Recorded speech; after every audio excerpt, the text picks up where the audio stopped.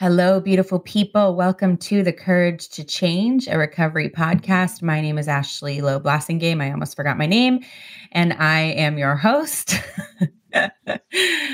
Today, we are talking to Ben Moroski. Ben is an LA Drama Critics Circle Award nominated writer and actor. His plays have garnered numerous Los Angeles Theater Awards and nominations. His first LA-produced play, The Vicious Minute, recounted his years-long battle with self-injury after being raised in a cult. Upcoming acting roles include the forthcoming short films Admitted and Discharged, which he also wrote and produced, both of which shed light on the current state of the American mental health care system and the vulnerable people it affects. Okay, hold on to your seats, ladies and gentlemen. Ben is amazing. And I just want to say, for the record, for those of you who have been listening to this podcast for 2 seasons, I really didn't know he was in a cult. I found him because he's an amazing self-injury advocate and mental health advocate. And it turned out that he had grown up in a cult. So just for those of you who have started to wonder if I have a cult obsession, I cannot confirm or deny, but I did not know about this one. So anyway, the point being, Ben is amazing. He does amazing work in the arena of self-injury. His story is so gripping, and we tried to keep it digestible in a way that would really speak to anyone who's ever struggled with any type of addiction, depression, wanting to hurt themselves in any way, shape, or form. I hope that you leave this episode knowing that mental illness, or being reminded that mental illness does not look or sound or act in one specific way, that it doesn't have to fit in a box, that self-injury does not need to be a 13-year-old girl who is having angst. And I really just appreciated how Ben was able to show us that and to highlight how he has been able to grow out of those detrimental coping skills and what he's been able to do for his mental health. So without further ado, I give you Ben. All right, episode 51. Let's do this.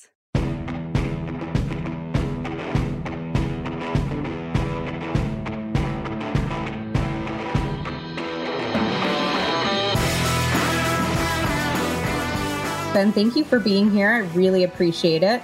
Yeah, thanks so much for having me. And thanks for reaching out.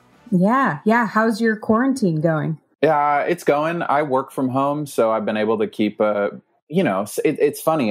Yes, it's some semblance of the same schedule, but at the same time, there's just such a different energy in the world right now that so true. I think I think I made the mistake of thinking my life was going to stay the same just because I work from home, and then it's like, wow, what's all this building up inside of me that feels weird, Yes. No, I totally relate to that because I have a office outside the house, but I also, mostly I can work from home, and I go to school, and so I do work online, but there's something different in the world. It feels so different. Yeah, and I do closed captioning for live TV, so it's all doing the closed captioning for a lot of local news stations and stuff. So most of the news, everything's being filtered through the lens of coronavirus right now. So it's just like inundated on all fronts. So as everyone is, of course, but my work also happens to be. So yeah, but overall good. You guys just got a dog, right? Yeah, 3-year-old English Bulldog rescue. Yeah, so she's a bit of a project, but we're excited. And I've never personally, I had dogs growing up, but this is my first dog as a gainfully employed adult. So welcome. Yeah, welcome thank you. It's awesome. So I found you online, and you did a podcast with a friend of yours, and a story, your story is around self-injury, and something I really wanted to talk about on this podcast, and from a male perspective too, which is not as commonly talked about. Actually, it's probably very common. It's just not as commonly talked about. Yeah, I think statistically it's, I think the rough statistics are 60-40 female to male. So it's there are a lot of a lot. Yeah, it's obviously stereotypically viewed as much more female teenager kind of thing that people deal with, but it's the statistics are actually fairly even. So it's definitely interesting. There you go. And that's exactly, I have a bunch of stories on this podcast that talk about things that men experience that are, stuff around the Me Too movement, things that are typically talked about from a female perspective that I really wanted to find men that were willing to talk about. So I'm thank you for being here and doing that. And tell me a little bit about where you grew up. Your dad was a professional football player, and a little bit about your family. Yeah. So my parents are high school sweethearts. You grew up in Northern California. I did, yeah. Or spent time in Northern California. Yeah. I listened to the first episode of the podcast and I was like, oh yeah. My parents grew up in the Bay Area. They're from Novato, and we're high school sweethearts. My dad played football in the NFL for 8 seasons. He was a backup quarterback, and I have 2 older brothers. They were both born when my dad was playing. My 49er? Oldest brother, he played for the 49ers for 1 season. Yeah. He backed up Joe Montana, threw Jerry Rice a touchdown pass. Awesome. Yeah. So he played his first 6 years in Atlanta for the Falcons. My oldest brother was born there. Then he played in Houston when the Oilers were still a thing, played for the Oilers for a season. My brother Will was born in Houston, and then he played for the 49ers for a season. And then I was born after that, and he retired, and my parents moved back to Davis, California, where I grew up. My dad had done his undergrad there and played football there, and went back to get his master's and start coaching. So when my dad, I think around his rookie season in the NFL, he and my mom became born again Christians. And so when they came back to Davis, they were looking for a church. That had to have been hard on the NFL road. Was it like, did they see something in it going on, or do you have any idea like what triggered that? Their conversion to Christianity, or it was during his rookie season, right? And they become born again Christians. I mean, during your rookie season, there's lots of stuff you can get involved in that isn't that. What do you think led or drew them in that direction? I feel like I would be guessing because I just haven't talked to them about that in a while, but I do know that there was and still is a large evangelical Christian community in professional sports. So there were Christian guys on the team. There were always guys who were professing Christians on the teams. Got it. Okay.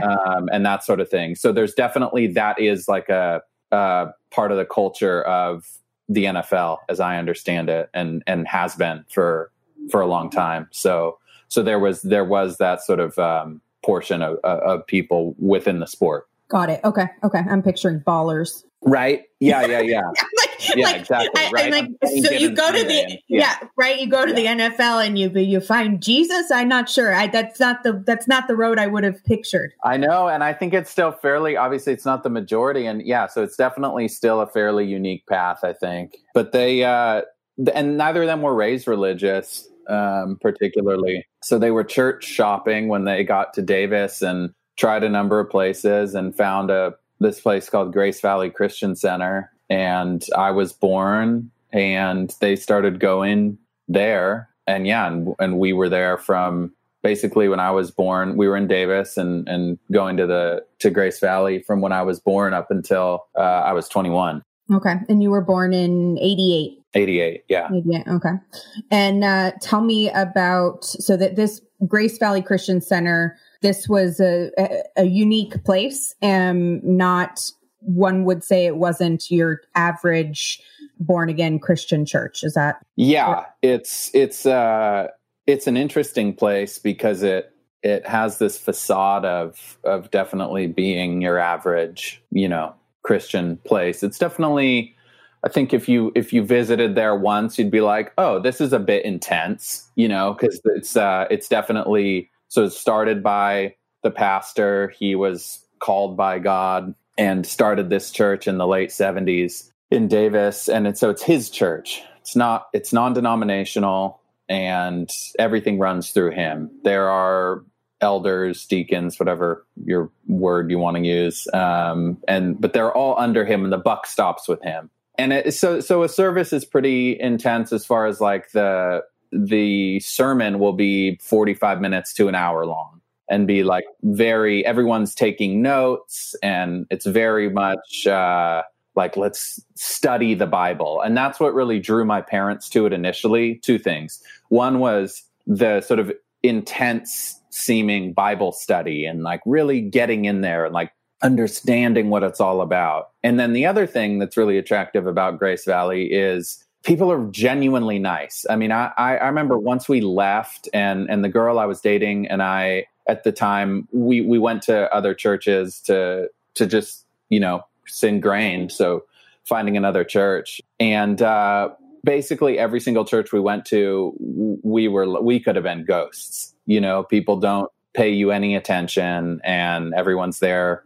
And I don't mean that in an overly negative way, but it was definitely like, okay, so I could see the appeal of somewhere like Grace Valley, where people are, the first time someone shows up, people are asking them over to lunch like that day, genuinely interested in them. And again, it's funny. It's like, it kind of sounds like it's not like Get Out, where it's like, come into our, Yeah, like right. It's not a fake sense of hospitality or like people are being forced to do it. It's people taking a genuine interest. So that was also, I think, attractive to my parents, was people who were interested in them and their lives. Those two things make complete sense. I mean, if you want to learn more and be closer to the book and understand and also be with friendly people who care about you, that's not a long shot. So that makes sense. It's a great pitch, right? Right. Yeah, absolutely. Absolutely. It's a great pitch. What went wrong, for lack of a better word? So over a course of time, as you stay there, new members take a new member class where you're kind of you're kind of introduced to the way that Grace Valley teaches the Bible. Granted, I was born into it, so I never had to take the new members class.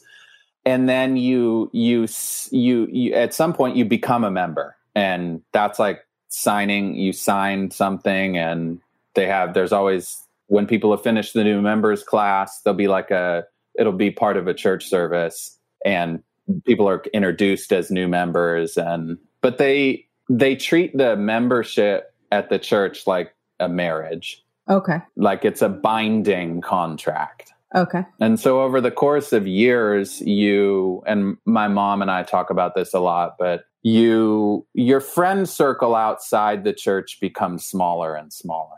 When I went from kindergarten to fourth grade, I went to public schools. And then when I was going into fifth grade, the church started a school that was K through ninth. And so everyone was pulled out of public school and went to the church school. So from fifth grade to ninth grade, I was spending more waking hours on church property than I was at home.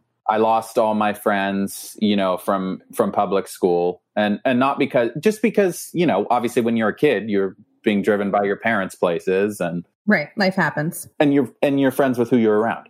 But if the only people you're around is people from the church, again, it's like the circle shrinks. It's not a cult in the sense of like people are still in the community. My dad was a football coach at UC Davis. There were a lot of, doctors, lawyers, like prominent community people in the church. But there's lots of encouragement to do things the church's way, and not, it's very much a kind of place where it's like, well, we didn't tell you couldn't do that. And it's like, well, no, yes, there is. Right.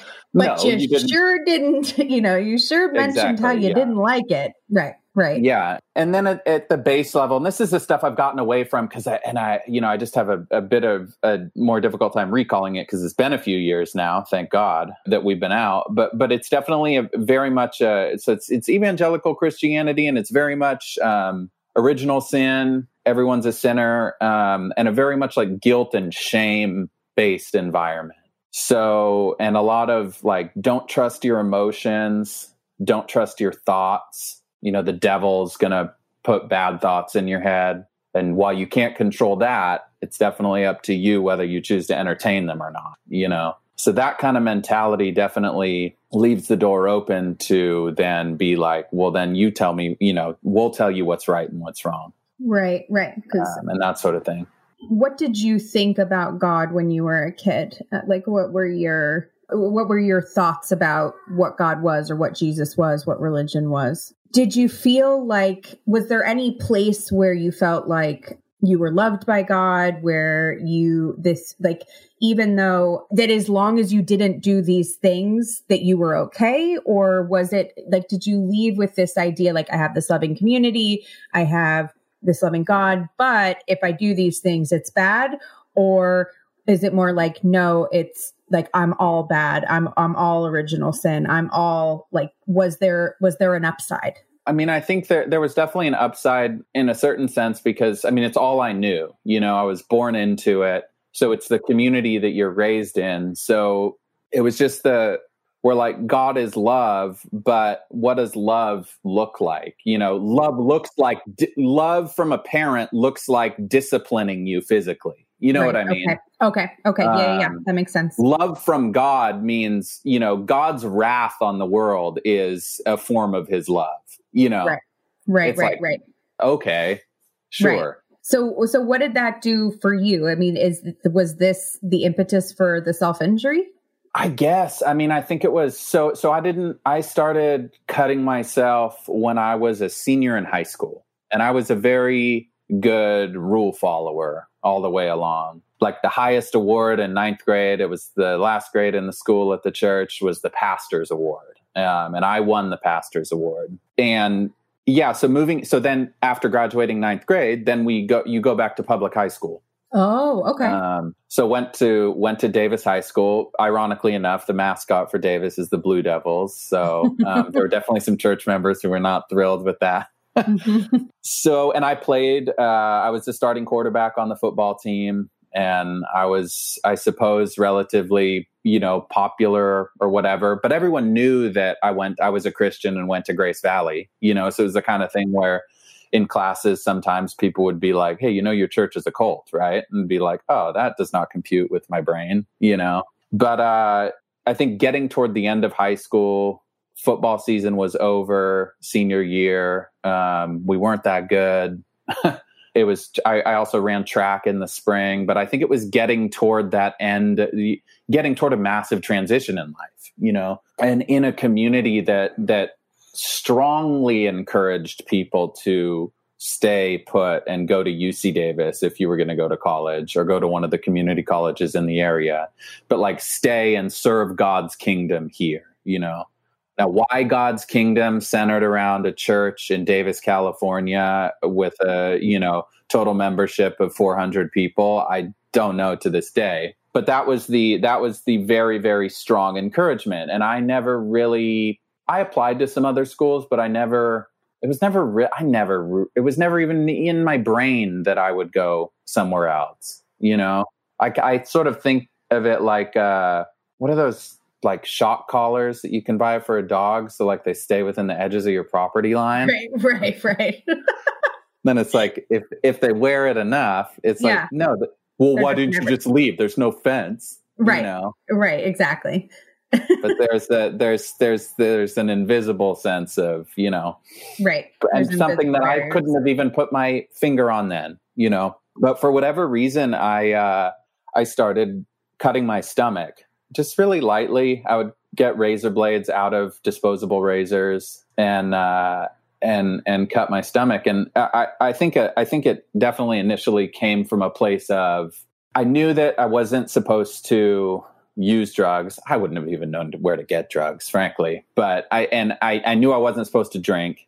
So those things were clearly sins, right? Sex, clearly a sin. So all very, so whatever this behavior was that I had discovered was something that no one had told me was right and wrong. It didn't fit in to that. So I had access to it, where I didn't have to feel guilty about it, and I didn't really know what I was doing. And I still look back and I'm like, I just don't even remember being exposed to self-injury at all. I remember in the play that I wrote there, I do reference like the one time I remember seeing, there was a guy on our football team who had two like crosses carved into his chest, scarred. And someone had asked him, we were in the locker room and I had just overheard it in passing, and someone had asked him how that, what that was from. And he said he did it himself. And I remember thinking that was the weirdest fucking thing ever. Like, why the fuck would you do that to yourself? So that was maybe a year or two previous, so that was kind of the place I was coming from. So it wasn't like I knew what self-injury was at all. Didn't even know the term. So I started cutting my stomach, and it was easy to hide. And then as senior year came to a close, and I was like, even in public high school, it was like I was a starting quarterback of the football team. I was one of the student speakers at graduation.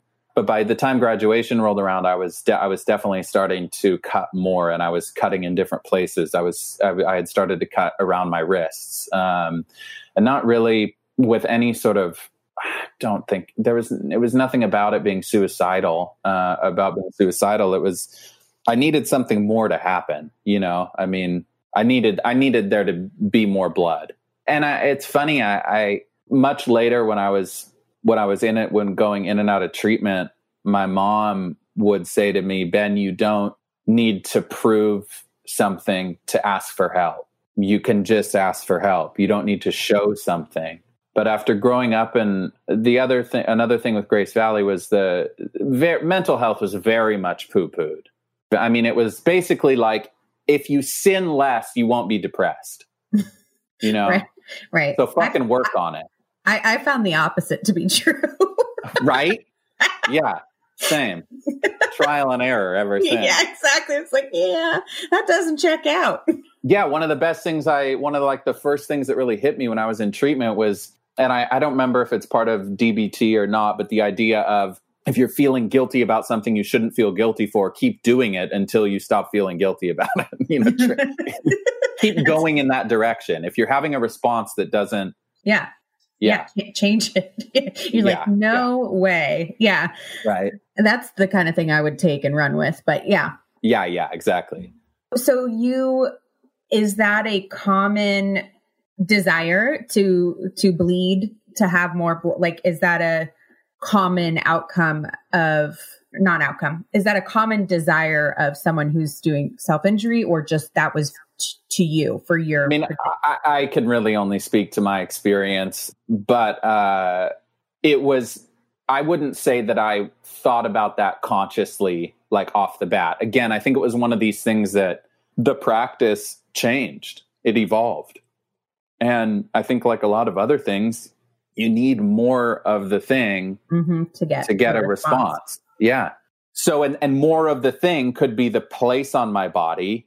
If it's more visible, I'm going to get a bigger response. I'm going to get a bigger rush. And if it's more serious, and there's a sense of like fucking, there's a sense of that competitive, that athletic kind of competitive side of it, where it's like, I could do that, but I could do that. I did it that bad before. So if it's not up to at least that, then like, come on, what the hell are we doing here?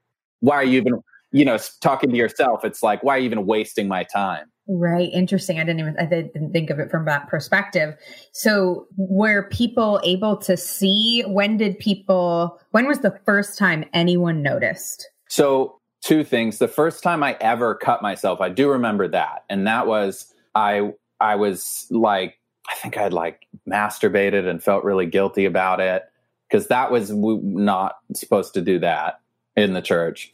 And I was like, okay, so I cut a cross into my right palm, and I don't even have a scar from it. Your palms are pretty hardy, but it was like, okay, I want a visual reminder so I won't do that again, so that was the first time I ever did it. Now, when I started doing it regularly, cutting my stomach, it wasn't so much from that kind of punishment or like I need a reminder about something place. It was much more of an experimental place. But to get back to your question, I was living at home with my parents, obviously at the end of high school. And then when I started college, I also lived at home through college as well. But at the end of high school, it was a couple weeks after high school ended. Actually, it was the Monday after.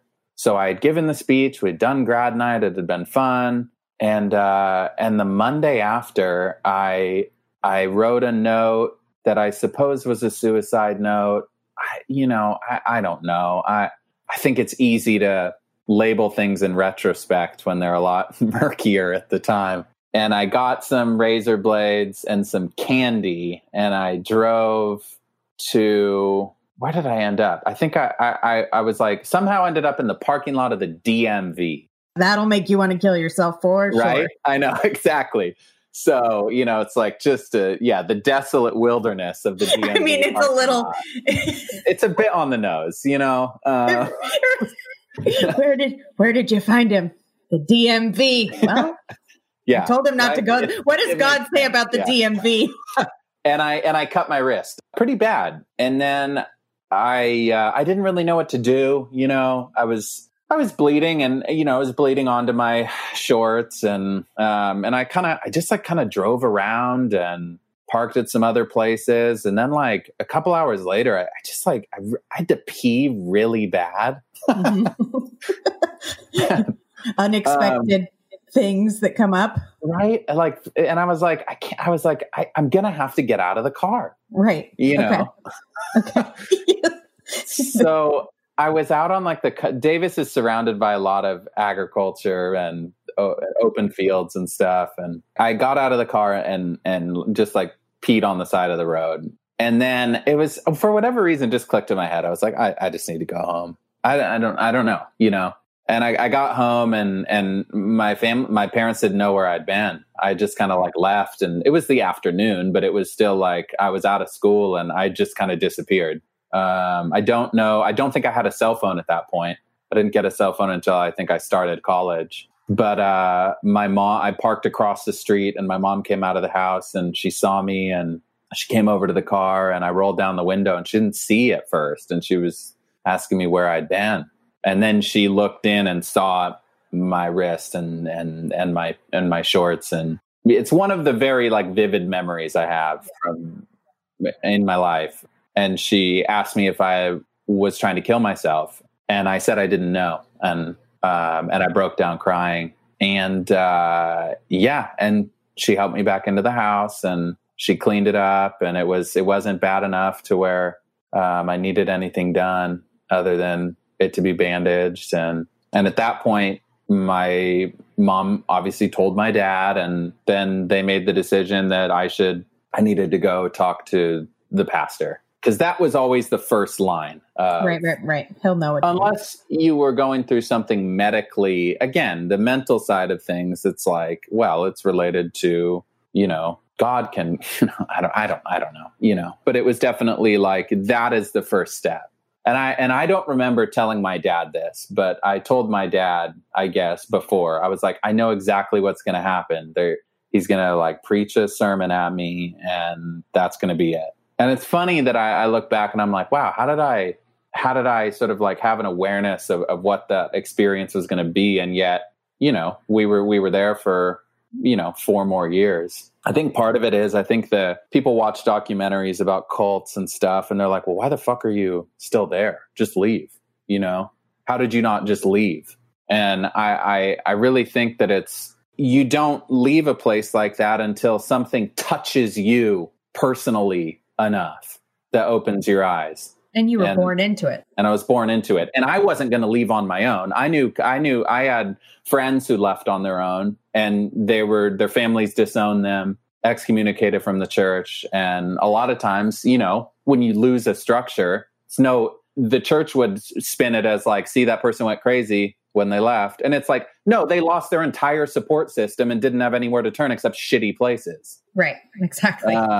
So I went into this meeting, and so my dad took me over. Me and my dad were there. The head pastor was there. And then there's 2 other people in the room, one person taking notes, and the other associate pastor. And I'm like, oh, great. And it's this very dark, his office is very dark. It's very much like that, the office, Don Corleone's office in the first scene of The Godfather, that's this church office. Okay. Where it's this big wood desk, and he's sitting there, he's this little Indian man. Not what I expected. Yeah. So it's also, and he is he preached a little sermon to me, he was like, do you know how this makes your parents feel, basically, when you do these things? And I'm like, yeah, not good. You're the DMV? Was it? Right. Yeah. And he the verses that he referenced in the Bible he referenced from, I think, Genesis 4, could have the chapter wrong, but it's from Cain and Abel's story. And God comes to Cain and says, because Cain and Abel both bring sacrifices. God asked for a sacrifice. Cain brings the wrong sacrifice, and he's pissy about it because God didn't accept it. And God asks him, "Why are you angry? Why is your face downcast? Do you not know that sin is crouching at the door? It desires to have you, but you must master it." And that was the takeaway for me, I suppose. I don't really know. I suppose the message was, you're on the doorstep of making bad decisions. Clearly, the reason you're here is one of them. So get your act together and, be aware that the devil's there to, So there was no why did you do this? Not in that meeting. From that point, I was asked to meet with the senior associate pastor once a week at his house, at 6 a.m. before I went to classes at UC Davis, starting my freshman year. The first meeting he and I had was actually good. Yeah, we actually had a genuine talk about why it had happened. But from that point, it turned into me memorizing large portions of the Bible and reciting them to him in his living room at 6 a.m. And then encouraging me to you need to start inviting people to church and sort of demonstrating your faith that way. And at some point, and I was still cutting at this point, I would roll in with gloves on. I mean, it was cold, but I would roll in with gloves on and my knuckles all, torn up with burns or whatever I had done. So it was not making a difference. I was living at home. So my parents still, my mom especially, very, very much on the pulse of what I was doing, whether I realized it or not, So she eventually was to my dad, look, these meetings need to stop because they're not helpful. So that was cool because that was one of the few times that, it was a situation where it was something the church wanted and my parents said, this is done. And at that point, I saw my first therapist. So the real therapist, not a real, but a real therapist. Yeah, someone qualified to talk about the issues. Yeah. Exactly. Well, and that's the thing that's so ridiculous about a place like Grace Valley is they think they can deal with everything in-house. Right. I mean, there's so many places like that, and we hear that all the time. And, I think it's part of the stigma too around these issues is that they are, that it's not a physical issue, right? My hope is that even over time, because there is Christian counseling, right? And I went to a Christian therapist. My first therapist was a Christian therapist. Right. So it's not an impossible thing that someone would have a Christian therapist and they could have a Christian therapist in-house. It's just those people specifically aren't trained and they're dealing with something very serious. Yeah. And if you're dealing, even if you had a Christian therapist in a place like Grace Valley, the problem is it's going to be too filtered through the dogma that they want to, rather than receiving the information from the client and responding to it. Right. So where was this therapist? I saw one that just wasn't a good fit. And he was in the Sacramento area. It was pretty far away from my house, but he was in the Sacramento area, far enough away to where he'd never heard of Grace Valley, which was a good thing. And so I saw him for a few years. And what was different about that? It was my first experience going to therapy. So it's funny because it's therapy, I feel so fucked up in a great way, I've done something to warrant outside help, Right. I have graduated. So I didn't know, it's my only exposure to therapy was Goodwill Hunting, where it's oh, cool. So it's this odd combative relationship where eventually we'll meet in the middle and find an understanding, know? And granted, I wasn't really equipped to talk about my life with a whole lot of candidness because of growing up in an environment where you're just editing yourself constantly. I shouldn't think that. I shouldn't feel that. I'm not going to say that because saying that is going to be entertaining a thought that could be sinful. But it was a good relationship. I look back and I'm I wouldn't see a Christian therapist now, basically, because I'm not a professing Christian. But I look back and I'm like, he was, he did his job as well as he could have done given the circumstances. And he even said things to me where it was like, and I don't remember what precipitated it, but said things like, wow, that church sounds spiritually abusive. And I was like, wow, I'm not familiar with that term at all, But did that open up anything for you? I mean, No. You remember it? No, didn't. But it was like this immediate, like, I'm receiving information that is out of line with what I should be thinking. And, there were times always in Grace Valley, and not always, but there were definitely times I remember when they were like, here's what to say if someone calls this place a cult kind of thing. And I don't remember what they Do you remember what they would tell you to say? I don't remember, but I think it was more, obviously I think that the take home was people are resistant to God's word, so they'll do anything to tear down the truth. The devil's out there and he can use anyone to tear down, the truth. It's at its basis, it's a persecution complex. If someone's saying something negative about me, I'm being persecuted because I'm doing the right thing. And so by the time you get out to this person in kind of in the Sacramento area, what does your cutting look like? How regularly, like where is it in its progression? Yeah, that's a great question. Because through college, it was off and on, and there would be times when it would be really bad, and then there were stretches where I wouldn't do it at all, months. And what did really bad look like? Really bad. Good question. I'm trying to think. Gosh, it's been a while with the college stuff, but just the size of, I started burning myself. Cutting was the first thing I did. And then I started burning myself, and I figured out how to, the spaces of skin I was burning were getting bigger, and the burning was getting deeper. And that sort of thing. And then again, the slow march of things becoming more visible. I continued to act during college, and I remember it's like I can place like certain moments of self-injury with, like, because I had to be in dressing rooms with people, and at this point I was hiding everything. So I was wearing long sleeves all the time, and then I was hiding the things that I was doing. So it was definitely and I was hiding my scars. I wasn't comfortable with them at all. Very ashamed of them. So I remember a play that I was in my sophomore year of college. I know that I had burns on the inside of my upper arms, on my triceps, like matching burns that were pretty bad and really painful in the healing process. But I remember having those and needing to hide them. And then things started to move out to my arms and move down my arms and just get more prominent that way. I had so when I was using, I had a friend who, so I did some self-injury, but it just wasn't my thing. I had drugs and alcohol. Sure. I wanted to see what it was about. And it just, that was kind of who I was. And no, totally. Yeah. It was just, people are doing this, got to try it. And I was like, yeah, that hurts. So a couple times I thought, I know what I'm missing. I'm going to cut myself and pour the alcohol in it to see if I'll get drunk faster. That does not work. That hurts a lot.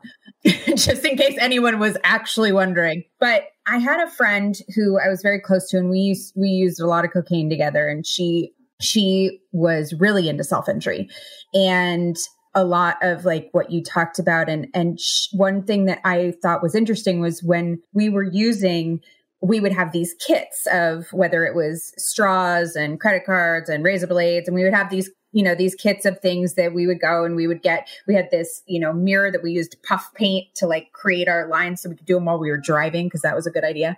And, because like, God forbid we pull over. We're in such a rush. You've got to keep on your schedule. Listen, we had places to be. we were 15 and going places. Yeah, so you've got to be there on time. Yeah, I didn't want to make anyone wait. So she had a kit. She had a self-harm kit. And it was one of those things where we were so fucked up. Like, just, do you remember what the kit consisted of? I do, because I remember thinking, And I not only do I remember but I remember being in the car and she had this little, I don't remember what it was in, but it had a razor blade, it had a lighter, it had a screwdriver, I think, or some sort of metal thing. And she had all these, so like I had like my drug kit and she had her drug kit in this thing. And we would go and we would pick up, I'll never forget being in a Safeway parking lot. We went and we picked up, 8 ball of cocaine, and I'm very excited about this. And she pulls out her self-harm kit and we're in the middle of the day. And I know she wears long sleeves. She covered from head to toe and she pulls out her self-harm kit and starts burning herself with the screwdriver. And I'm looking at her like, now? Really? Like we just got an 8 ball. What are you doing? Like, do that. And my whole, I never asked her about it. I never, she was fully like, she could never, there was no amount of scar surgery that could have ever done anything for her. Yeah. Yeah. And I just remember over the year, like when I look back at that, I was so self-involved that it just was not part of the thing. But I just remember like she used that literally the way that I used drugs and alcohol and had the kit and had the whole thing. And there was, and I just remember this sense of ease and calm. Like did she have any first aid stuff in her kit? Oh yeah. Yeah. Oh yeah. She had the whole thing. It was all, and I just remember really thinking to like the few times that I had tried to self-injure, it was like, ow, this hurts. Okay. It's just a very different experience for me. And hers was a sense of ease and comfort and calm. It was done as like an emergency situation. I don't know, like we need to do it now. There was and I could see, and I never really brought it up with her, but I could see the difference. I could see it for what it was, as that coping mechanism that was something was going on. And it was the first time and probably the last time that I've ever seen anything like that. And it stuck with me as a lesson for what this was, that my experience with it other than that has been not that. Yeah. I mean, it's a massive endorphin rush, causing that degree of pain. Triggers something in you. I mean, it's like runner's high, you go for a run and you not feel my that, experience. you know what I mean? But I mean, people talk about that, right? Yeah. Same. But it's, I mean, that totally rings with me 100%. I feel like self-injury too often is grouped into, I mean, the conversations about it are not happening, let's be honest, at all.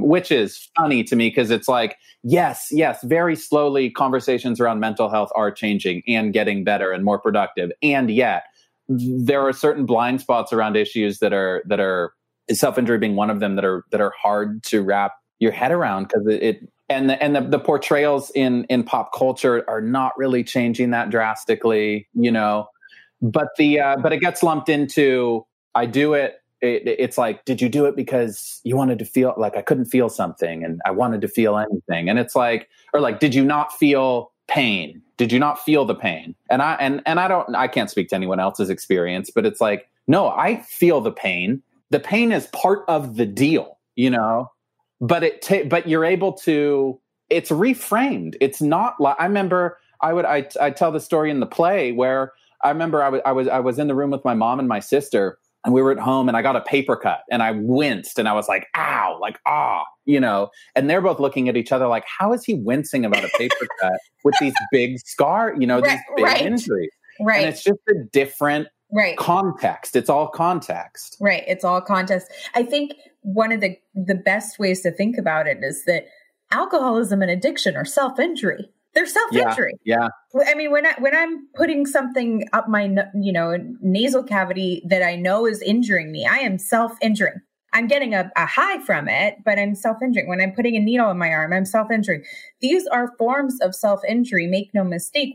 It's an acceptable, we basically decide that the outcome is better than the harm. I mean, right? It's just a risk reward situation that we've decided. And as we progress, it gets crazier and crazier. And then at some point, that it makes that shift, but it is self-injury. And I was a piercer and I worked in a tattoo shop. And let me tell you how many people come into a tattoo shop for self-injury and call it being I need to get tattooed. I cannot begin to tell you, I'm stressed. I need to come in and get tattooed. Oh, I've been feeling the need to get tattooed. Not, I really would like this beautiful tattoo on my body. Beautiful piece of artwork that means so much to me. Right. Like how I get tattooed and how these people got tattooed was very different. I was like, oh, I hate this. Make it, like it just like, it was something I had to go through to get to the other side. There was never, ever a moment where I was like, I would like to get tattooed.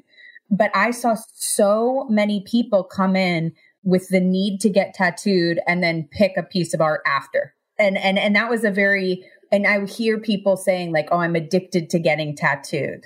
Like, yeah, like not to the tattoos themselves, right? It's the process of it. Nope. And it had nothing to do with the tattoos themselves. In fact, I saw people come in and ask other people to pick their tattoo. I feel like in a casual conversation though, people could miss that. Yeah. It's a different thing, it's like, you're addicted to tattoos. It's like, no, that's not what they said. That's not right. And people did the same thing with piercings. Yeah. And they would come in and get pierced, and so I do think kind of what you said, which is, I think this is more prevalent. I think it's out there. I think people have been able to frame it in a way that makes them feel less strange. Yeah. Do you think that drugs and alcohol would have done for you what cutting did for you, or self-injury rather? I don't know. I didn't drink until I was 21. I was that good of a rule follower. And it was like, I'm not allowed to, not supposed to, breaking the law, also a sin. So when I started to drink, it definitely is definitely something that, and I've, read enough about self-injury that obviously a lot of people self-injure when they're on drugs or alcohol. But that can be a co-occurring thing. I think statistically, and I think it's referenced in that book that I sent you guys the link to, that men who self-injure do it drunk more than women who self-injure, statistically speaking. So it definitely was something that, because it's definitely, alcohol, it lowers your inhibition. So it makes it easier, to cross that, to just get over that natural resistance to attacking your own body. Right. Do you think there's any relation to picking a fight? You're going to get the shit beat out of you, like when you're drunk, just to like want to have someone hit you, or is that just not? I don't know. I think that's kind of like what you were just talking about, as far as like these sorts of things that are self-injury, even if we've grouped them into different categories. Right. Stay tuned to hear more in just a moment. Hello, everybody. This is Ashley Loeb Blassingame, the co-founder of Lion Rock Recovery and your host. Lion Rock Recovery has introduced a support meeting specifically for people struggling with anxiety related to the COVID-19 pandemic. Structured as an ongoing workshop, the COVID-19 anxiety support meeting will teach coping skills and be a place to share and connect with others also feeling the effects of this crisis. Everyone struggling with anxiety about COVID-19 is welcome. Let me repeat that. Everyone struggling with anxiety about COVID-19 is welcome. To view the meeting schedule and join a meeting in session, visit www.lionrockrecovery.com and click on the orange banner at the top of the page. You can't miss it. Together, we will learn to feel more centered and empowered in the face of this great challenge. And so at this time, you have the burns. Now, you said you had them on both sides. So was there you had a method? Was it like, I have to be equal? I don't know if symmetry was a thing, but I definitely know that I've placed every single injury I've given myself very consciously. Okay. So that's part of it. Yeah. That's definitely been part of it for me. So, yeah. So did you ever have a situation, did things get infected? Did you ever have situations where things went wrong? You took it too far?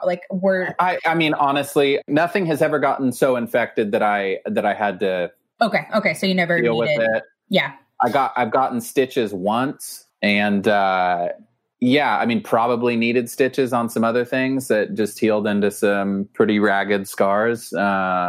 So you're excellent at wound care. I have gotten good at wound care, and I've figured out what's working in the first aid world and what products should be discontinued. I like to think of myself as a first aid tester. Exactly. Well, it is interesting. I do think there is an element of self-injury where the wound care and the healing process is very involved, and the degree to which you choose to take care of something or not, it's a huge part of it. And I mean, there's something therapeutic about healing yourself, about taking care of something, you know? And then there's the whole, I mean, there's the, you know, extended metaphor of, say you have a large injury, say a couple inch burn, and you have to keep it covered. And then you're covering it and keeping it covered with something like, say, paper tape, right, around the edges of whatever you're covering it with. And so by the time that the wound itself is healing, the area around it has become aggravated and torn up, you know, and your body's also focusing on healing the area. So it's just really interesting to me because I think about it in the context of my healing process and then the support system around me getting torn up, my parents getting torn up, you know, but everyone in the working toward a common goal. But it doesn't mean there's not, you know, ramifications and there's not collateral damage, you know? Yeah, that's absolutely true. It's not linear. And I was making a face because when I went to dance school in New York when I was 15, and I branded myself, but not for self-injury purposes, for like cool factor, obviously. I still look at people who have branding from like fraternities and I'm like, why would you do that to yourself? Meanwhile, I'm covered in burns. You're right. You know, I'm like, oh God. That's amazing. Like, geez, so the best, but this is like classic. I don't know where the idea came from, but no one else was doing this. So like, it's not even like a whole group of people. But I didn't do it. Like the whole dance studio wasn't. No. And I remember like not thinking, this is like classic. Like I didn't think about like I had to wear, like you have to wear all this stuff when you're doing ballet and all these tights and different things. And so like I didn't think about the tights placement. Oh my God. You know, I didn't, it was not, it was like this circle, like star, like it was like a pentagram, but not. And I mean, the whole thing was just classic, like, you know, just one of those things. But I ended up with this brand and, you know, and my mother gets a call from the studio, like, so Ashley branded herself and she's like, I'm sorry, what? You know, just like another, you know, so anyway, I was thinking of like the healing process because I remember thinking like, it's one thing in the moment. I was willing to take the pain for the moment, right? Because of the cool factor of, I don't know what. I did not, like pretty much everything, think through the fact that this was a long-term project. This was like, and burns take a long, long time to heal. And it's a much messier process than a healing cut. Oh my God. I had no idea what I was in for. So that's like when that's part of your thing, it's very involved. Well, and it's not to say that like, I try to think of everything around it, but then there's still like, oh shit, I didn't think of that, of what I'm going to need to be doing or what, you know, where that placement exactly is. I have a burn in the space between your index finger and thumb, but like on that side. Yeah. And I was like, it sounds like a good idea in the moment, you know, and that took so long to heal because it's a place that flexes, you know? So you don't even though it was something I was doing regularly, it's, you know, you can't account for everything. Yeah.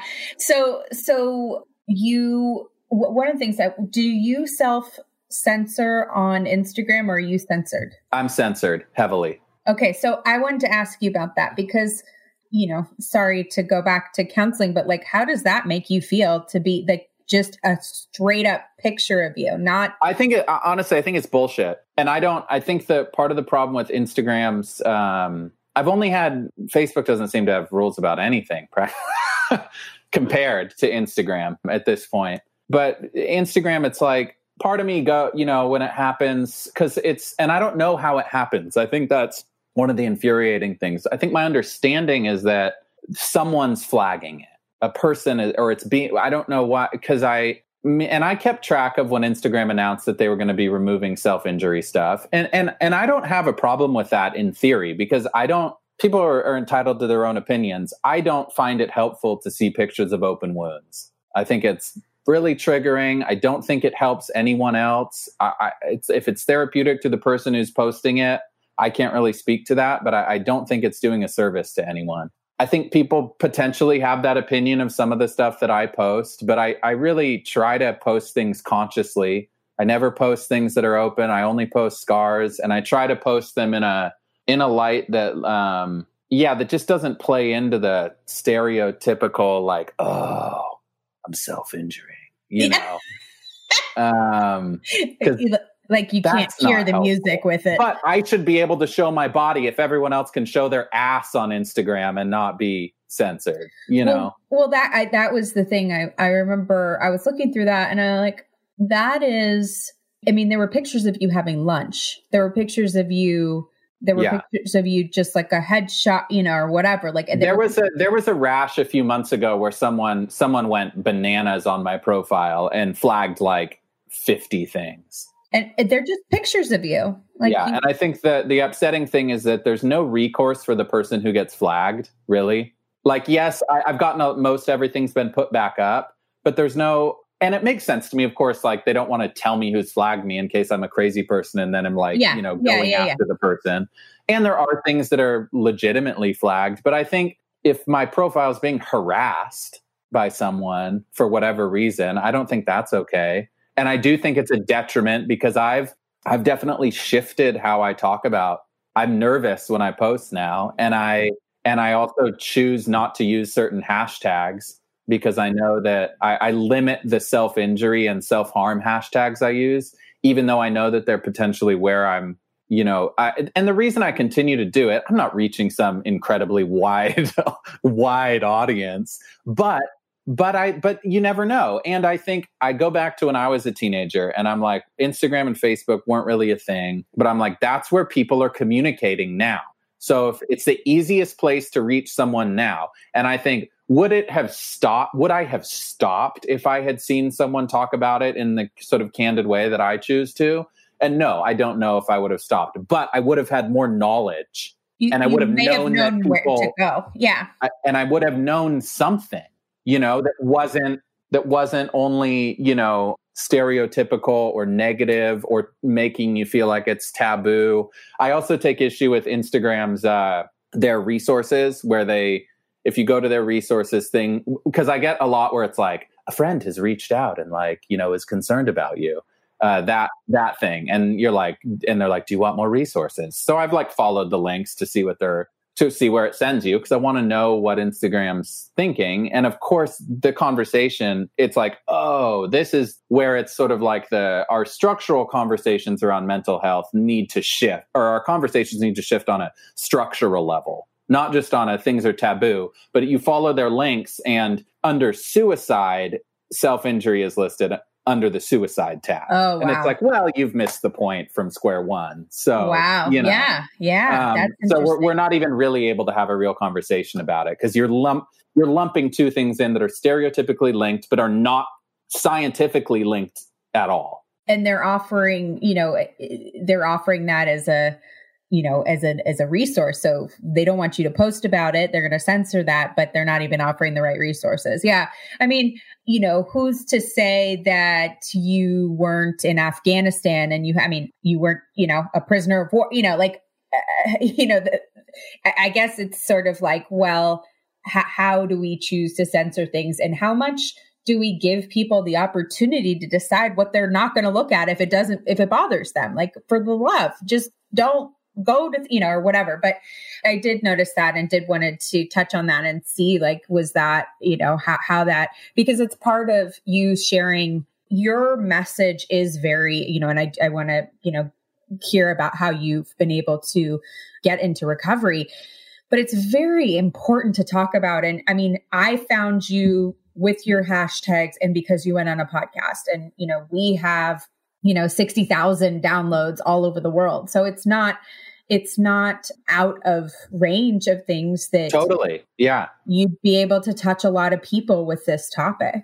Well, and every time I post, I get, or not every time, but when I post on days like Self-Injury Awareness Day, or because a lot of times I'll post things with quotes that aren't mine, but because I don't like writing things that I have no patience for bumper sticker solutions to mental health problems. I just don't. It's because in the moment when shit's going down, it's not going to help. I need someone I would rather have someone be real with me, So it's like, I don't want to be overly, I don't mean to be cynical at all. But when I take the time to post something in my own words, undoubtedly I get at least, 1 or 2 or 3 people reaching out with, questions. Yeah. How do I deal with this? Yeah. So there people are looking for answers. I think a big place that you would be very useful is to parents as well. Yeah. I bet that would be a very big resource for them. Yeah. So, and I definitely have had people, because I was doing some writing for I keep in touch with my high school drama teacher, and I've written a couple plays for her on commission. But then, so I've kept in touch with some of my teachers from high school, and there have been moments when they've reached out and put me in touch with former students, or asked about if they could pass my contact information to parents, or that sort of thing. So, yeah. So take us through what happened. How did you get to a place of recovery? What you went to? You said you went to a couple treatment centers. What was the first time you went to treatment? So the summer after my junior year of college, we left Grace Valley. My brother had told my parents that he'd been molested by a family friend of ours in the church. Not a person in leadership, but by a friend of ours. And that's to go back to what we were talking about earlier, that's what I mean, where something has to touch you personally to take you out of a cult. You don't reason your way out of it on I've really studied the Bible on my own and, found that my beliefs don't line up with yours. It's like, no, some shit went down and your eyes open. My parents were told the church leaders, we need to leave. And the short version is they said no. Why did they need to leave the church? Because there was a bad apple in it. How did they, do you know what I mean? How did that?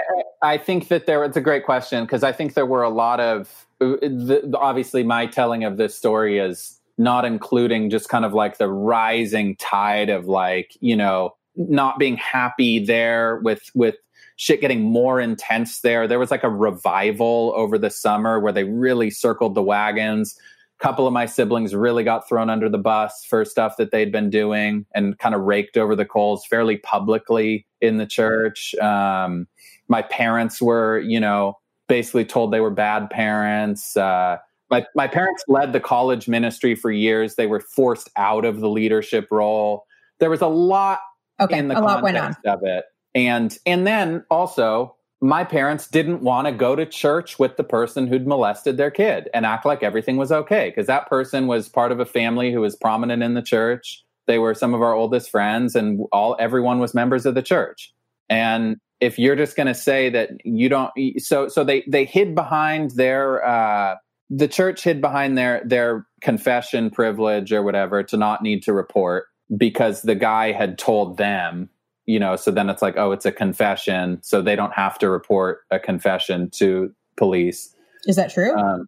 There is a degree of confidentiality that religious leaders have in the context of a confession. They don't have to report it, but your parents could have reported it, right? And my brother did. It was an extended process, and that's a whole other story. But the version as it relates to this conversation is, my parents said, we're leaving the church. I was doing a theater apprenticeship back east the whole summer. I get home and they're like, we're leaving. And I was like, just like that, because it was one of those things you dream about that is never going to happen. It's like having a dream where you're flying.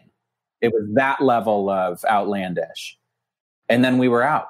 But in the process, we were immediately excommunicated, which on its own note is funny to me, because that's really not how excommunication works. It's excommunication is kicking people out of a church who still want to be there. It's no, we're gone. Thank you. Right. Right. But they always did this. Whenever someone would leave, they would excommunicate them, have a ceremony, basically, they label these, you know, people who left, it's like people, you went crazy, or like you're like doing, you know, you're like children of the devil if you leave. So that was our whole friend group. That was everyone we knew. We left, and I you know, we lost everyone. It was, and Davis is it's a big, I mean, it's a college town, so there's enough people there, but it's small enough to where, you know, you run into people in the grocery store and they turn the other way, you know, see through you, you know, don't even acknowledge that you exist. The girl I was dating at the time, my first girlfriend, she was not from Davis, but she had come to UC Davis and was a Christian and had joined the college ministry, and we'd met that way, and she'd become a member of the church. But she was living with some people in an apartment who I'd grown up with. And I was like, hey, wouldn't it be funny if they like shunned us like in the apartment? And then they did it. They wouldn't talk to us like in the apartment. I was like, I knew it was crazy, but this shit is bananas. Like you're like, hey, and they don't respond. Yeah. Hey, right. I'm talking to you. So it's, and it's something that, I mean, that's the kind of side of it that I've continued to, I don't really know that I've ever taken full stock of what it meant, the impact it had to lose everyone that, you know, but at that point I finished college, and I actually had a good senior year as far as like, I wasn't cutting for a significant part of it. Because the summer when I went away to the theater apprenticeship, I was around people I didn't know, I'd never met. I hadn't cut for a while. So I took it as an opportunity to wear short sleeves around people for the first time. How'd that go? It was very, very nerve-wracking. Oh, I'm sure. And like being naked. Yeah. And it was just like, you know, paralyzingly nerve-wracking. But I did it because I was like, they don't know me. So I can start fresh, and I can have that be a part of my past rather than be assumed that I'm, you know, doing shit that's weird by people, you know. So that was amazing. Senior year, I got out, and then getting out of college, much like getting out of high school, was a really, really hard transition. I didn't know what I wanted to do at all. I was acting in plays in the Sacramento area. My girlfriend and I, in the church, we weren't allowed to date until we were in college. So this was like my first girlfriend who I'd gotten together with sophomore year of college, and we dated for 3.5 years. I broke up with her about 6 months out of being out of college. I think anyway, so things were shifting in a lot of ways. I was out of my first relationship. I was out of school. I was acting in Sacramento. I was still living at home. I didn't have a job. And I was just kind of like, I didn't know how to do what I wanted to do. And I couldn't even have told you what it was I wanted to do. And then things were starting to get, self-injury was sort of reasserting itself again at that point, getting fairly prominent. I was also convinced that when I saw that first therapist, I started taking medication for the first time. I was on Wellbutrin for a number of years. And at that point I was like convinced that it wasn't really making a difference. And but I told my mom that I didn't want to see a therapist again right now. Like I wanted to do something different. So we're out of the church. So I wasn't even interested in seeing a Christian therapist. I wasn't interested in going back to him. And I was like, I just needed something else. So my mom called our insurance because, you know, I still feel like with mental health, it's like everyone kind of has to reinvent the wheel themselves. There's very few resources to help you figure out what to do when. So she called insurance, and they were like, oh, this, you know, they recommended an outpatient program that was covered and was in Sacramento. And so I started going to this outpatient program. And I had no idea what to expect. It was, you know, 5 days a week, like a full day each day. I'd never done anything like this in my life. And I walk in the first day, and it's me and like 12 women, most of whom were significantly older than me. And I was like, turned around and walked down the hall to the nurse's office, the program nurse. And I was like, so I think I'm in the wrong place. Don't know if this is for me. Right. And she was like, just give it a couple days. So that was where I was first introduced to things like dialectical behavioral therapy. And it all went over my head at the time. Most of it, some of it pinged because it is very practical, but a lot of it was like, so, you know, you weren't seeing a therapist in the group. It was in the program. It was groups all day, and it was stuff anywhere from medication education. It's like that was the group I walked in on. My first day was medication education, and they're talking about like fucking serotonin moving from one neuron to another. And I'm like, I don't know about, I don't know what I'm doing here.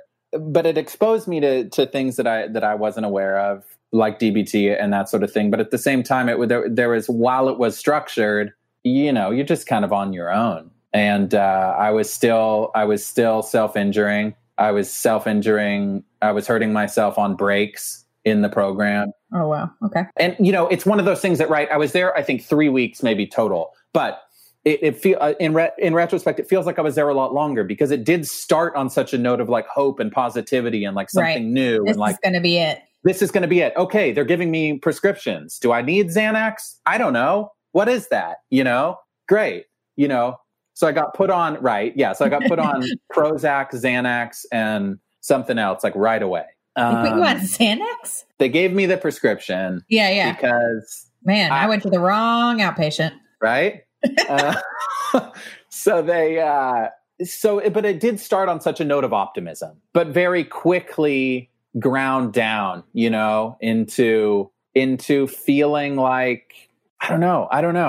It clearly wasn't meeting my needs, whatever I was feeling. Cause I was burning, I burned the back of my hand, like all the way across it I had a fork that I would use that I would heat up, and I burned across the back of my hand. So very, very obvious. And it was almost like asking people to ask me. Right. Ask and me again, I do. And yeah, it's funny. I do take issue. People pejoratively lump self-injury under the heading, they're doing it because they're seeking attention. It's attention-seeking behavior. And I've come a long way, in my opinion, of that, to the point where I'm like, well, yeah, no shit, it's attention-seeking behavior. Maybe you should give them some fucking attention, I mean, I've seen it be both, right? Like where it's like they're doing everything they can to not have you see it. You happen to find it. Like that's not attention seeking. Yeah. And if it is out there and you're saying that as a negative, maybe fucking think about how you're viewing it, not about what you think they're doing it for. Right. If it's got your attention, maybe look into it a little bit rather than just passing it off, Right. But yeah, I think there was an element of like, see me, because we're in these groups, but I didn't feel seen. Yeah. And in retrospect. And so, I ended up one day bringing a razor blade, a bandage. I had my little like kit, like in my shirt pocket. I had a razor blade, I had a bandage, and I had a Xanax.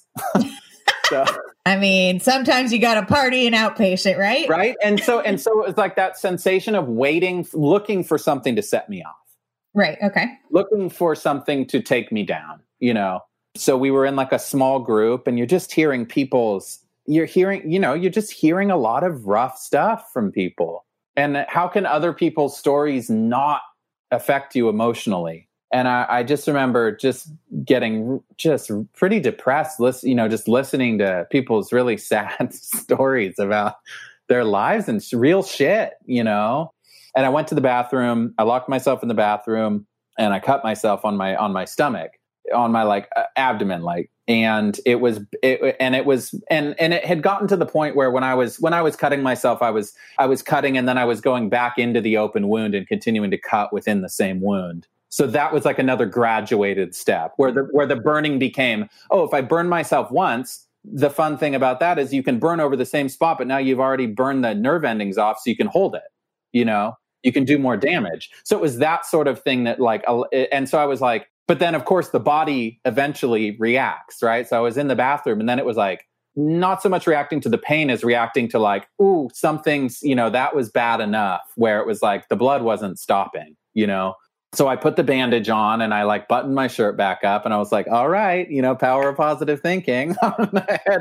head back to the group, because they're going to be missing me in a minute. And I walked into the group, and I almost remember this in slow motion, where I was wearing a button down shirt. But it was untucked. So it was hanging loose, and I had the bandage on, but I saw a drop of blood come out of my shirt. Oh no. And hit the floor. And I was like, oh shit. And I stepped on it. I was in a movie, Yeah. I covered it because the room was full of people already, but everyone was just getting back from break. And I was like, fuck, this is not going to go well. So I got out of the room without anybody noticing, which I am honestly very grateful for. And I made it down to the psychiatrist's office and told him what I'd done. And he, looked like deer in the headlights. Like he didn't know what I wasn't computing what I was saying. Right. So I was taken to the ER. And though a very vivid memory was I was on the floor of the nurse's office and she was like applying pressure to the wound in the program and waiting for the EMTs to get there. And they get there and, I'm like having it's, a pretty profound experience. Yeah. and you're sober through it. The EMT pulls the gauze away and he's like, oh yeah, that's not bad. And I just had this very profound, like sinking feeling, Oh yeah. Like, oh yeah. Oh, and you're like, just seriously? Yeah. Right. Come on, man. It was like, go big or go home. And I had fucked it up, but shit's already in motion. They have to send you to the emergency room. And from the emergency room, basically they do the psych eval and they found a bed for me hours upon hours upon hours later. And I was taken to the inpatient program. And from there, it was kind of one of those situations with just kind of, I think after growing up in such a heavily regulated environment of like rules and like keeping my shit together. And it was like, if I'm here, then, fuck it. It was the first time I think I really like just let go. They put me on a lot more medication and I was just, I was reacting poorly to Prozac. And then they switched the Xanax to Klonopin. And so it's just like, my inhibition level was very low, and you're in an environment where if you hurt yourself, you're going to get an immediate response. So it just got bad, I mean, my mom remembers that time that I was inpatient, in and out of inpatient as the worst time of her life. I remember being high, and it being kind of fun. And very stressful in its own right. I think it's unfair to not honor the degree of stress I was living with at the same time. But I was, and it had gotten like, you don't have implements to hurt yourself or they're harder to come by. So I was like just banging my head against the bathroom floor, just like to the point where it was just like opening my face up, Yeah. And so, but somehow it's like, again, I like rallied. I was put in on a 72-hour hold, but they reevaluated and I was there for like 14 days. But I rallied and I like got my shit back together and I got out. And then within 2 weeks, I was back in. And that time I asked to go back.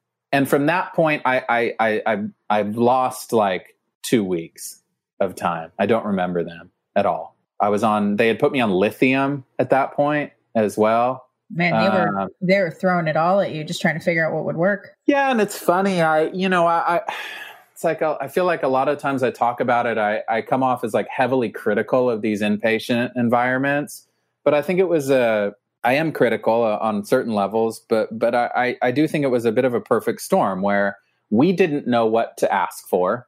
My parents didn't know what to ask for. And these places, their goal is to keep you alive. I'm alive.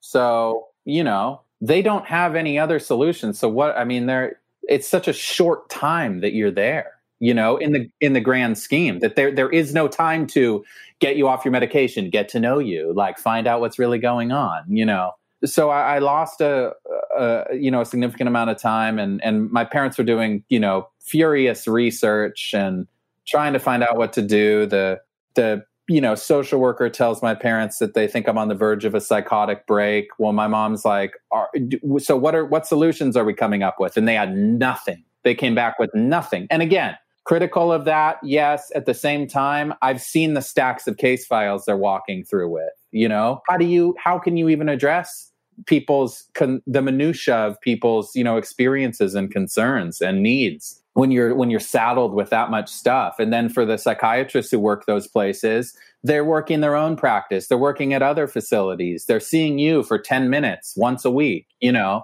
So it's a bit of a perfect storm, but somehow in all her research, my mom somehow gets a phone call from a guy that she didn't even know and didn't know how she was in touch with him, who tells her about the Menninger Clinic in Houston, Texas. And I think the big trouble for my mom in her research and for both my parents was that there's very few there's not a lot of self-injury centered that really get it. They take people that really get it. They take people. They'll take people who do it, but it's not a lot of people who specialize. Exactly.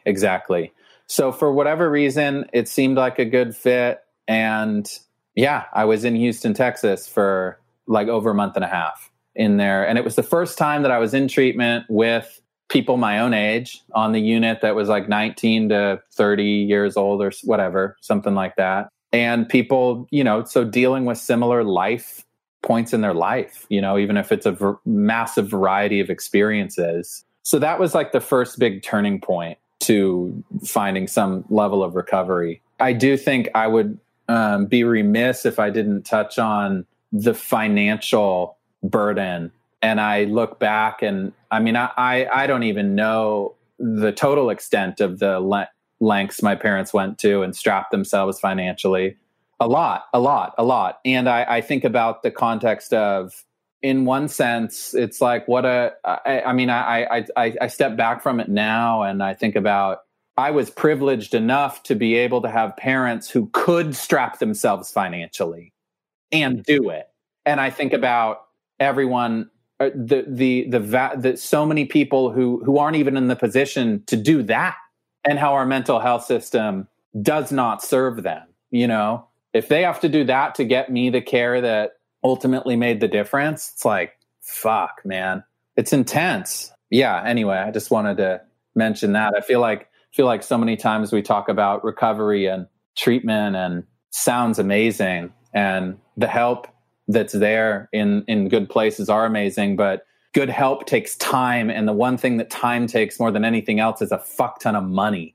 So it's an ugly truth about the system. And, there are people who are able to do it in other ways. That I think the more understood and accepted an issue is, the better the sort of general care is for it.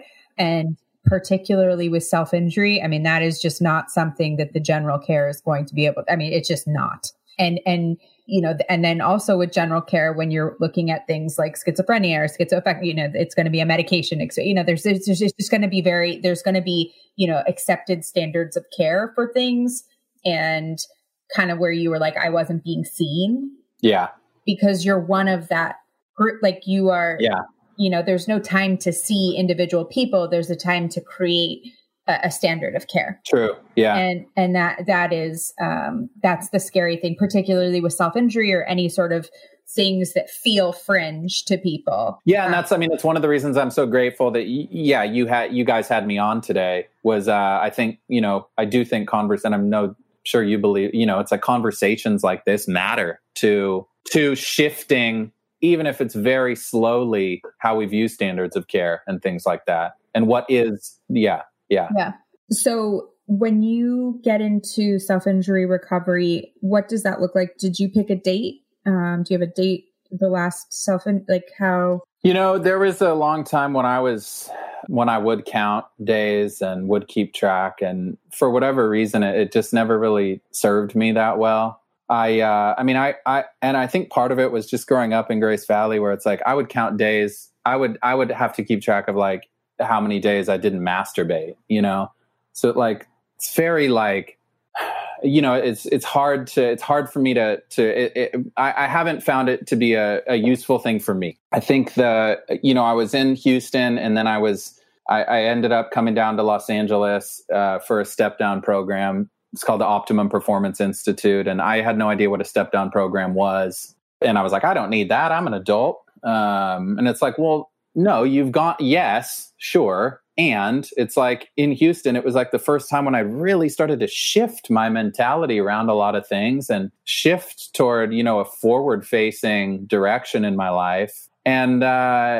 so, the step down program, being able to integrate these sort of new coping mechanisms, ways of thinking into, becoming crafting a independent life that works, for me and that I loved and wasn't relying on these past coping mechanisms. So I think if I had to point to any date, I think moving down to Los Angeles was a dramatic shift that was like the big life change.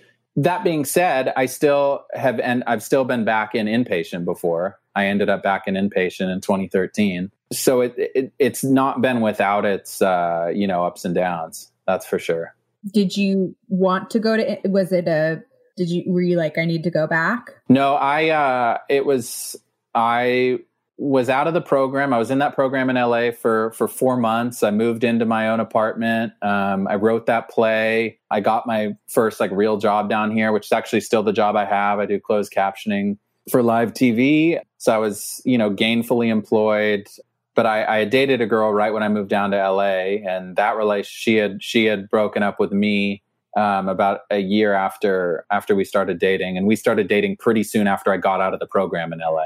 So I was sort of newly single in Los Angeles, and basically I had my leftover medication lying around, and I took all the medication, and ended up in the emergency room, and then an inpatient in LA, and that was definitely a blast. It was just like, what am I doing back here again?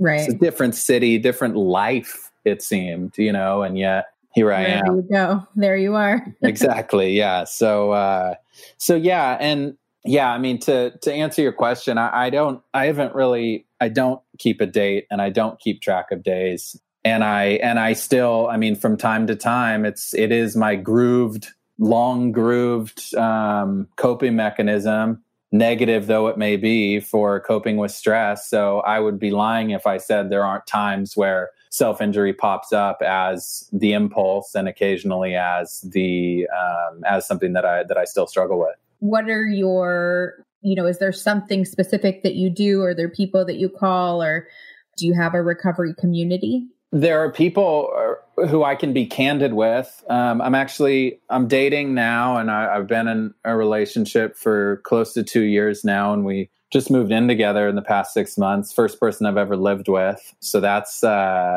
exciting. And my parents provided this, and my girlfriend, who I'm with now, provides this. There's a sense of, and of unconditional love. No, it's not a condoning of something that makes them upset or that's physically not good for me, but there's a sense of non-judgment. I've also in the past year started seeing a therapist for the first time in a few years. I hadn't been seeing anyone. And that's been an interesting experience because it's my first time in seeing a therapist, not in like a state of crisis. Right. So I remember the first session, I was like, yeah, so this is weird. And so I think the work for me at that point was to trust that I didn't need to manufacture a crisis in order to be heard. Again, I think a lot of it goes back to, my mom telling me and growing up in an environment where it was like mental health being poo-pooed and written off. And then, my parents telling me, look, you don't need to have physical evidence of the problem to ask for help. You can ask for help. Not saying that it's easy to ask for help, but it's there. It's an option. It's there. And continuing to hear that, Yeah. It's okay to ask for help. What does your life look like today in terms of helping? Like, I know you do a bunch of stuff to help with reduce stigma around this topic. Like, could you tell us a little bit about what those things are? And are there more things that you want to do with that? Yeah, I guess the first big thing I did coming out of treatment in LA was I wrote a play and produced it. It's a solo play, and it's my story basically from growing up in the church all the way through moving to LA. And it's pretty, I think the best thing about it now, looking back, because I wrote it in 2012, the best thing about it now is that it captured the way I thought about self-injury at the time that I wouldn't, my thinking has shifted so dramatically. Oh, interesting. I think it's really important to have those sort of like primary source documents about how we thought of things. So I don't lose sight of how I viewed something and polish it over, I feel like in recovery, I continue to try to be more articulate about the things I've struggled with, but I try to be aware of not,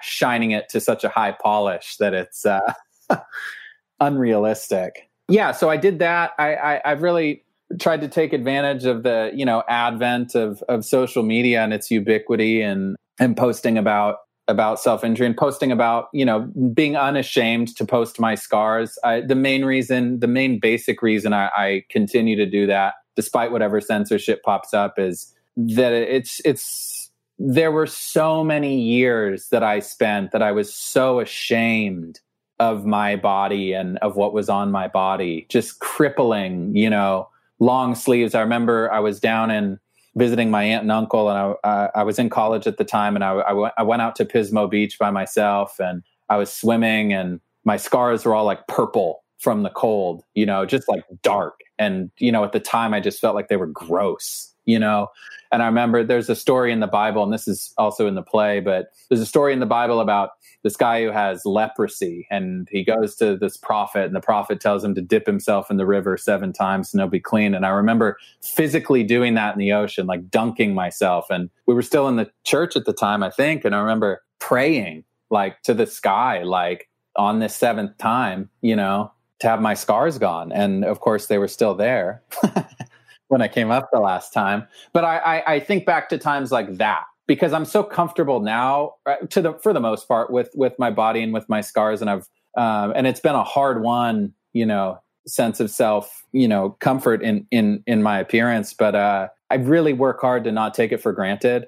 And those are some of the main questions I get regularly from people who are like, I'm really ashamed, and it's a hard question to answer. Well, don't be ashamed. Totally. How do I? What do I do? I've struggled with this for years. What do I do? And I don't have a lot of I don't think bumper stickers are helpful. So I just again, that's one of the reasons I post, because I feel like it's an indirect way of encouraging a level of acceptance. Because if self-acceptance can be, if I can model a degree of honest self-acceptance, then maybe that can, speak to something. What do people come up and ask you about your scars, and when and if they do, what do you say? So the number one place I get asked is in the grocery store checkout line by the checker, because, and I understand it, all they're doing all day is standing and talking to people and making small talk for a space of 15 to 30 seconds, so it's, and people don't guess that it's self-injury just for whatever reason by how my scars look. So they're looking at your hand, right? Your hand. Well, they're looking at that, because I'll wear short sleeves and I have scars all the way up and down my arms. It doesn't look like I would think, if I saw your hand, I would think abscess that got infected or burned. Yeah, so people don't, because my scars don't, for the most part, the more stereotypical looking, lines across have for the most part faded, or it was never really my thing so much. I moved pretty quickly into bigger things. So it's more prominent, like those melty looking burn scars that people think I was in an accident. I have gotten asked if I was a veteran. I was like, oh no, don't, I feel bad. It's like someone's trying to be nice. And I'm like, no, I'm not, But yeah, most often I get asked in the grocery store checkout line, and most often people guess I was in a motorcycle accident or something, or a car crash. And for the most part, I will answer honestly, and I'll say, I actually struggled with self-injury, with cutting and burning myself for a number of years. And more often than not, people feel really bad that they asked. And so I try to keep the conversation going. If it was an honest question, I try to give an honest answer. And if they apologize, I say, for the most part, my response is something to the effect of, it's totally fine. I wouldn't wear short sleeves if I wasn't comfortable asking. And, and occasionally it's I'm happy you asked. And I don't mind at all. And the only times I won't entertain it is if someone's clearly not asking because they're actually interested. Yeah. And it could be just me reading tone, trying to read tone. And sometimes I'm just not in the mood, for the most part, I'm not self-conscious, but there are times when I still am. And that's just part of it. I think the mistake would be on social media would be to portray it like I'm, just totally liberated and, perfectly right. In touch with what I've been through. Where it's no, there are times when I look in the mirror and don't like what I see, and I think being able to say those things still is just as important as being able to tell the story of being in a place of recovery and being in a healthy place, Totally agree. Totally. there are times where I, I think of my story being out there, or I like, there's so much information about me out there, and I get like, there are moments where I get really self-conscious about it. And even, that people are going to judge me, that they're going to judge all the things, whatever it is, like whatever the story I tell myself is, even having, well over a decade of recovery. And I think that's just part of it. You do stuff. There's particularly with coping mechanisms that you can see on your body, right? Like I struggle with binge eating. And so like, if I'm gaining weight, like people can see that. And there's a feeling of being very naked and being very exposed. And, when I was drinking and using, for the most part, at least in my my perception, I didn't feel like everybody knew exactly what was going on. I didn't wear my issues on my sleeve, so to speak. And with stuff where it's related to your body and people can see that stuff, it's very exposing. It's very uncomfortable. And I often think to myself, like, I'd rather have the one where right. Like we got it. Like, totally. This is just, I'd rather have the one where you just know nothing, because it's just like, I don't need, everybody has issues. Why do you have to be able to visibly see? Totally. Well, no, and people say it to me and it's true. They're like, it's as like a reassuring thing, I know, where it's like, like, well, everyone has scars and yours just happen to be visible. And I'm like, yeah, no fucking shit. You're like, right. That's the part that we're talking about. The part that's, driving me up the wall. Right. Exactly. That's actually, the catch. Yeah. It's so true. It's so true. Yeah. Well, I love what you're doing. I love that you're talking about this. I love that you're willing to show your body and show your scars and show the range of emotion that come with it. Make it into art, make it in, with the play, and come and talk about it. I think it's really important. And, perfect example is like, I work in the mental health field, have for over a decade. And I did not know that it's 60-40 male female. I didn't know that. That 60-40, female 60, male 40. Right. Sorry. Yes. I did not know that. I didn't know it was that close. I figured it was closer than we knew about, but that's pretty close. And I know that this is the same thing, and something that I'm also going to explore with eating disorders with men, a bulimia with men and eating disorders with men. These are things, I had someone come on and talk about sexual assault with men. Like, these are things that aren't talked about, and they drive a lot of behavior. And I just think it's so important to have role models come model the behavior of like, yeah, this is what it is. This is how I deal with it. Here's how I answer it. And I can live a normal life. Yeah. And I think it's awesome, and super grateful for your time. Yeah. Thanks so much for having me. It's been a blast. So yeah. Where can people get in touch with you or find you, or what's the easiest way to get in touch with me is on Instagram. Okay. It's my handle's my first initial, my last name. It's B Moroski, BMOROSKI. Awesome. And anyone who's interested, we are going to post a bunch of resources in the show notes, including Ben's contact information on Instagram, and then some books and some journals about this topic. So please reach out and check out the show notes. Awesome. Thank you so much for being here. Yeah, thank you. Thanks for having me. This podcast is sponsored by Lion Rock Recovery. Lion Rock provides online substance abuse counseling where clients can get help from the privacy of their own home. They are accredited by the Joint Commission, and sessions are private, affordable, and user-friendly. Call their free helpline at 800-258-6550 or visit www.lionrockrecovery.com for more information.